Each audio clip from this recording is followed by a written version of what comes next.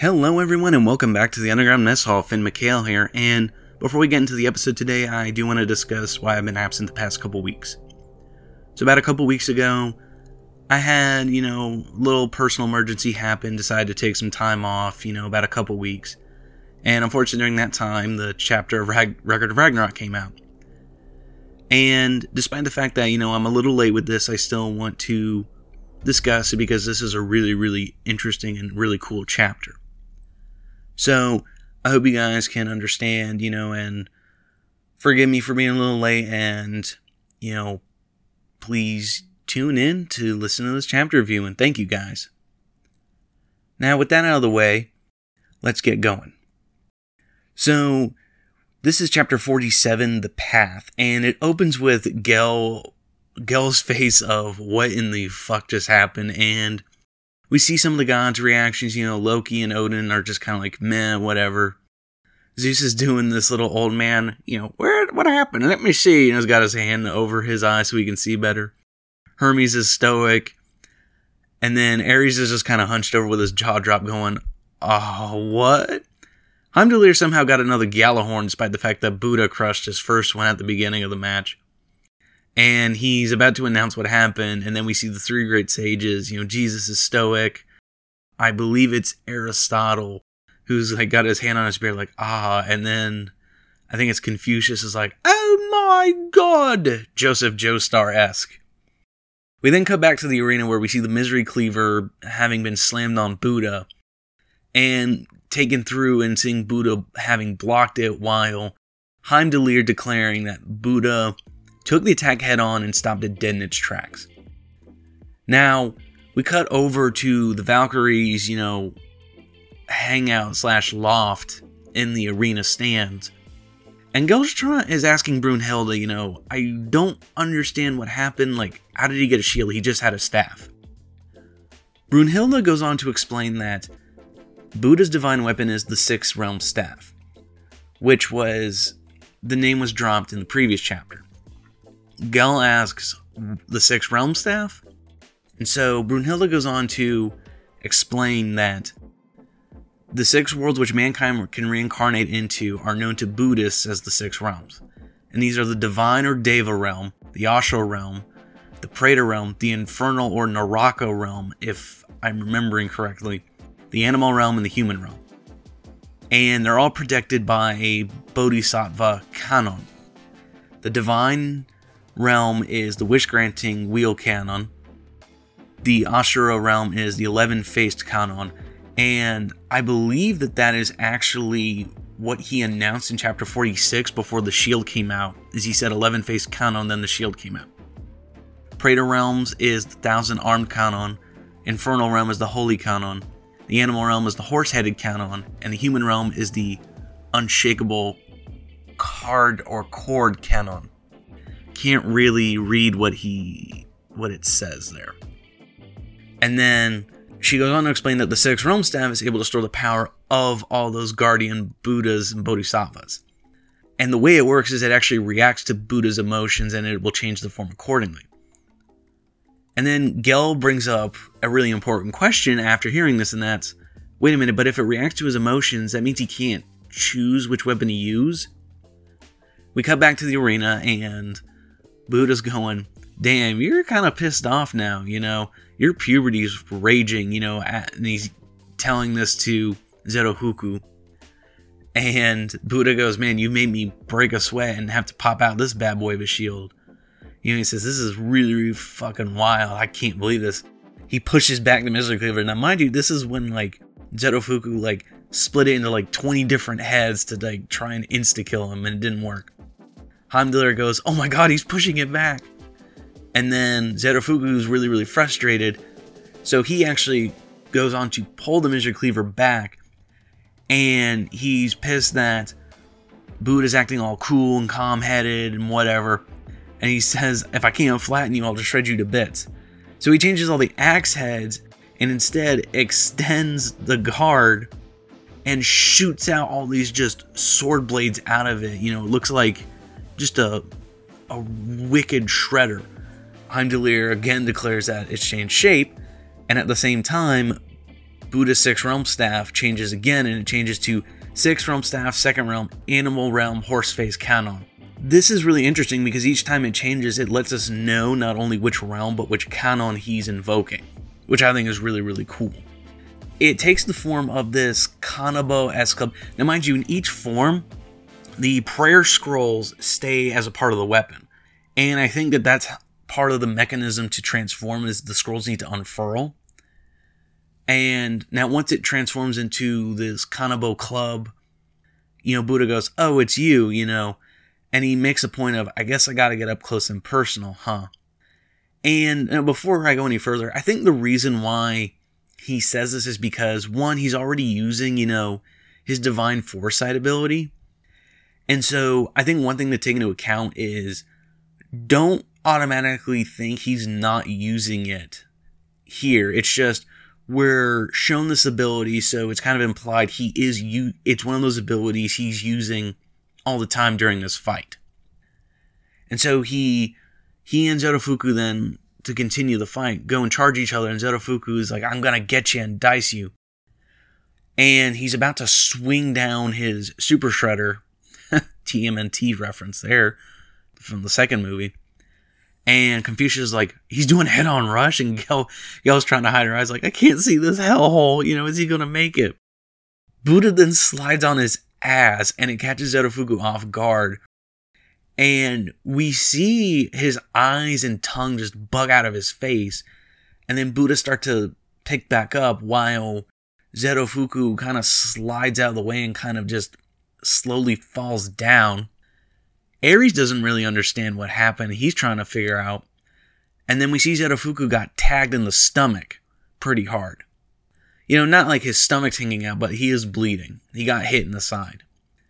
And this is when, over the Gjallarhorn, the backup Gjallarhorn, Heimdallr says, there's his counter, like a Buddha out of hell, he lands a clean hit on Zotofuku's side.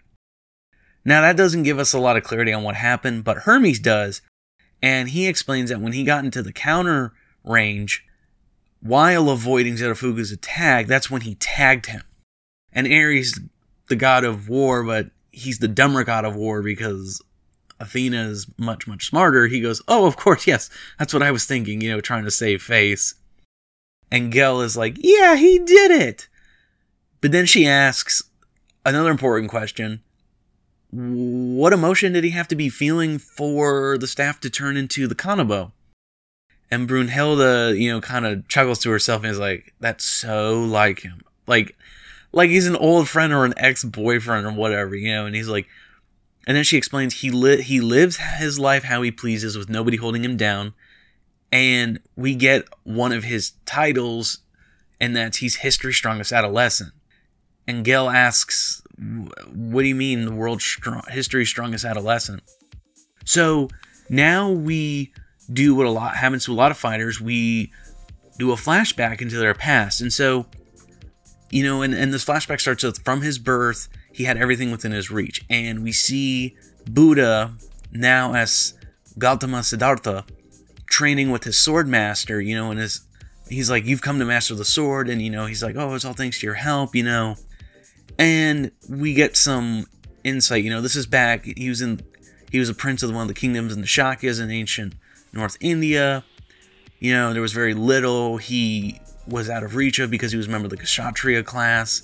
And they show you the caste, the Brahmins are the clergy, the Kshatriyas are the royalty in the military, the Vaishyas are the commoners, and the Shudras are the slaves. And, he had the best status, the best clothing, and the best food, and the best dwelling, and the best education, And, there's a scene where his father comes up, and he's like, "You're growing into a fine young man," It says the Ashita stage. I don't know if it's Ashita or Asita because I don't really know Hindu that well, so I apologize if I'm showing anything. Oh, and his father's name is Suddhodana. I think I'm pronouncing that right. And, he says the Ashita sage prophesies, that, he will be the greatest among all of humanity and one day will come to rule the world, because this is what the gods dictated. And his dad is like, "Oh, the Shakya people will be at peace. It's your destiny to come rule the world, Do you understand, Siddhartha?" And, he goes, "Yes, father." And, we see scenes of him going out in the streets and giving porridge, to the others and wanting to make sure everyone's happy. So we do see very much he and Terafuku had similar beginnings. They wanted to make everyone happy. And then he gets off, his horse, and his advisor's like, "What are you doing?" And he's like, because they're like, "You're a god amongst men," the Shudras and the Vaishyas. And he's like, No, that's my duty as royalty to make sure you're happy. So then some time passes by, and we see a very familiar lying pose of him on the balcony where he talked to his father, and it's the same one when Zeus approached him. And, he sees this, bird, I think it's a falcon, and he's like, "Man, you're not held down by anyone," and then, like, a vulture comes out of nowhere and kills it.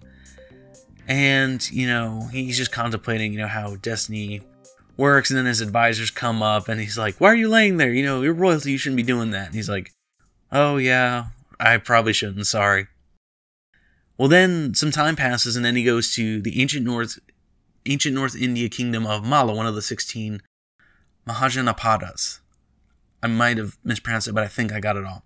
So he enters this palace, and he says, "Oh, Jataka, big brother, it's been so long," and everybody's like, "Huh?"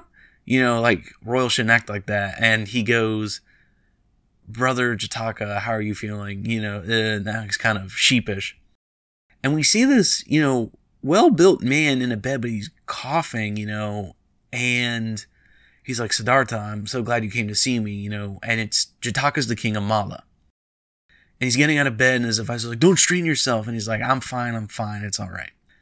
And Jataka asks Siddhartha to go take a walk with him, and gleefully, Siddhartha says yes. So they go for a walk around the palace, and Jataka's like, "Didn't I tell you to stop calling me big bro?"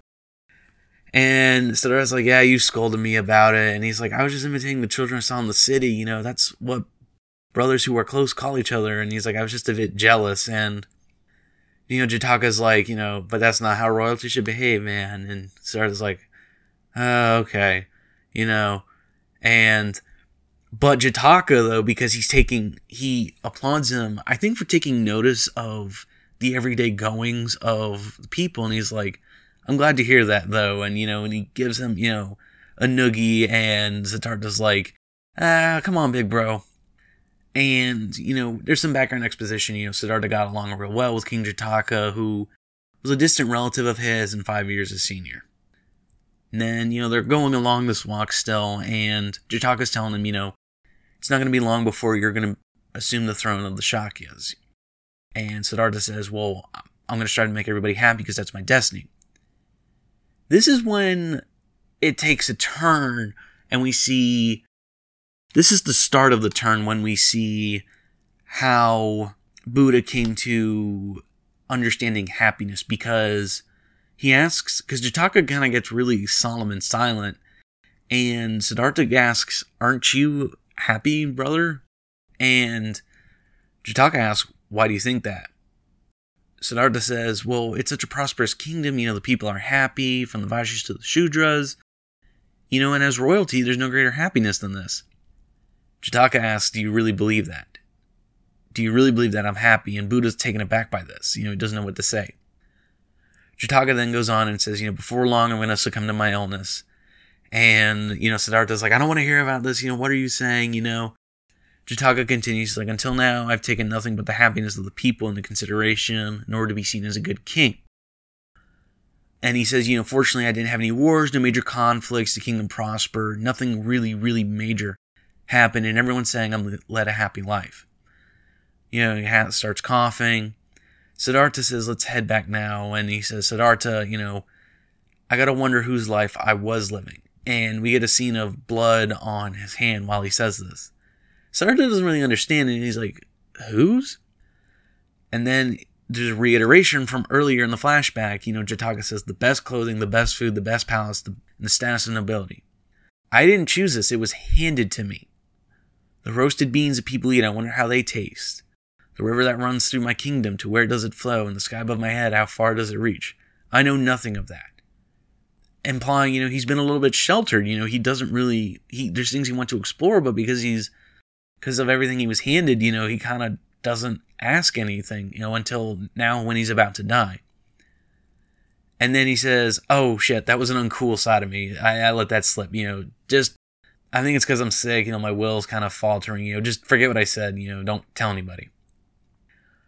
Some time passes, he finally passes away, and we see a really, really solemn Siddhartha, and everybody's like, oh my god, he must have been a truly happy man, rest in peace, King Jataka, and Buddha starts to snap because he remembers what Jataka said to him, and we see these, flashes in his mind, and all of a sudden, the divine lotuses show up in his eyes, and everyone's like, Lord Siddhartha, is everything alright?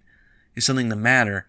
And, he stops the procession, he's going to be late for the funeral. All of a sudden he starts laughing, gets off his horse, and they think he's mad with grief. He's reached enlightenment, and he says, I've got it. And we go back to the funeral procession, they're like, oh, maybe Siddhartha's not here because he still has some growing up to do, maybe the grief has, it was just too much for him to bear. And then all of a sudden he shows up and he starts throwing flowers all over the place, and everyone's like, what in the hell are you doing? And everyone's really taken aback by this because they're like, and then he goes up to Jataka's casket and he's like, what are you doing, Siddhartha? The priest is still saying the Sudras or whatever. And he says, I came to get you, brother.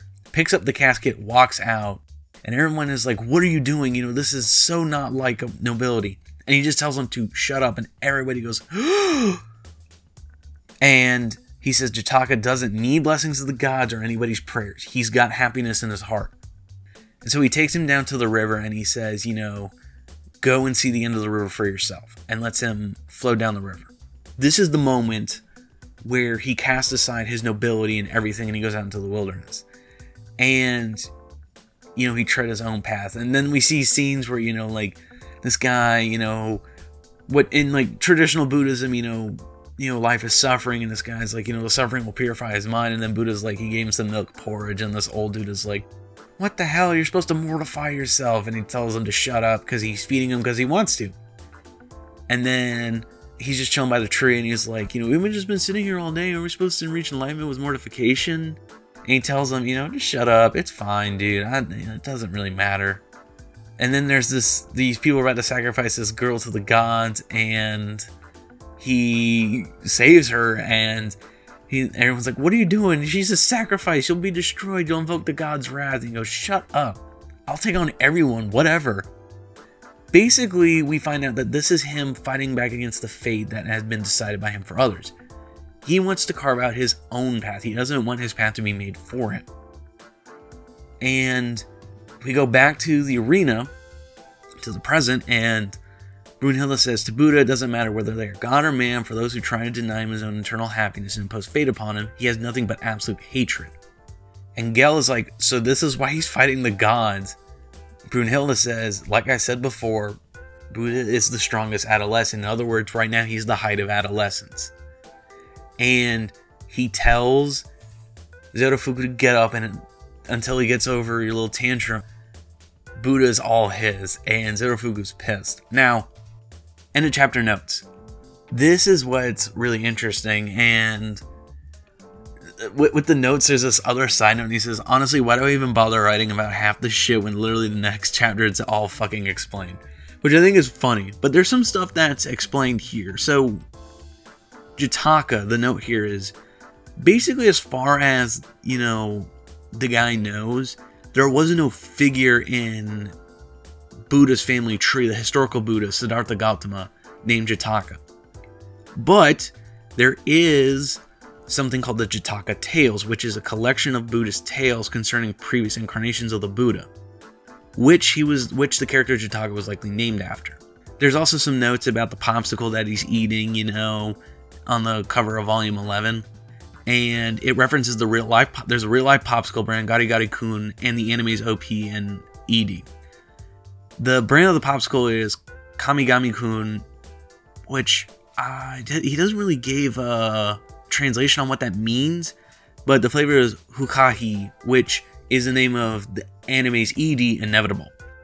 So, a couple takeaways from this chapter. So, one of the reasons why I like these chapters is because Record of Ragnarok has this trend where it takes, historical and mythical figures and the traditional stories we know about them and twists them So that it's like, no, this is actually what really happened, which I really like.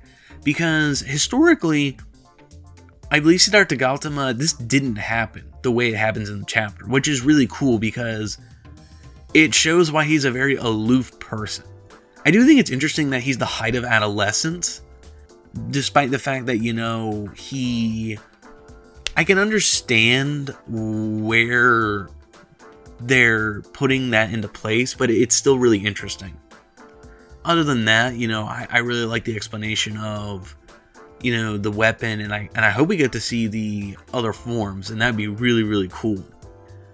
I'm interested to see how this fight plays out, though, because there hasn't been any really major damage. Even with, like, the body check that Buddha gave Zerafuku, there hasn't been any, like, real action that's occurred. But, who knows, maybe the next chapter will ramp everything up. I still am going to hold fast to the idea that this is going to turn out to be a much, much more interesting and I think better fight than Adam versus Zeus. Outside of that, this is basically, in terms of the actual matches, if the story is going to be all tournament fights, we're about the halfway fight because there's supposed to be 13 rounds. So, we'll see. And with that, Finn McHale, signing out.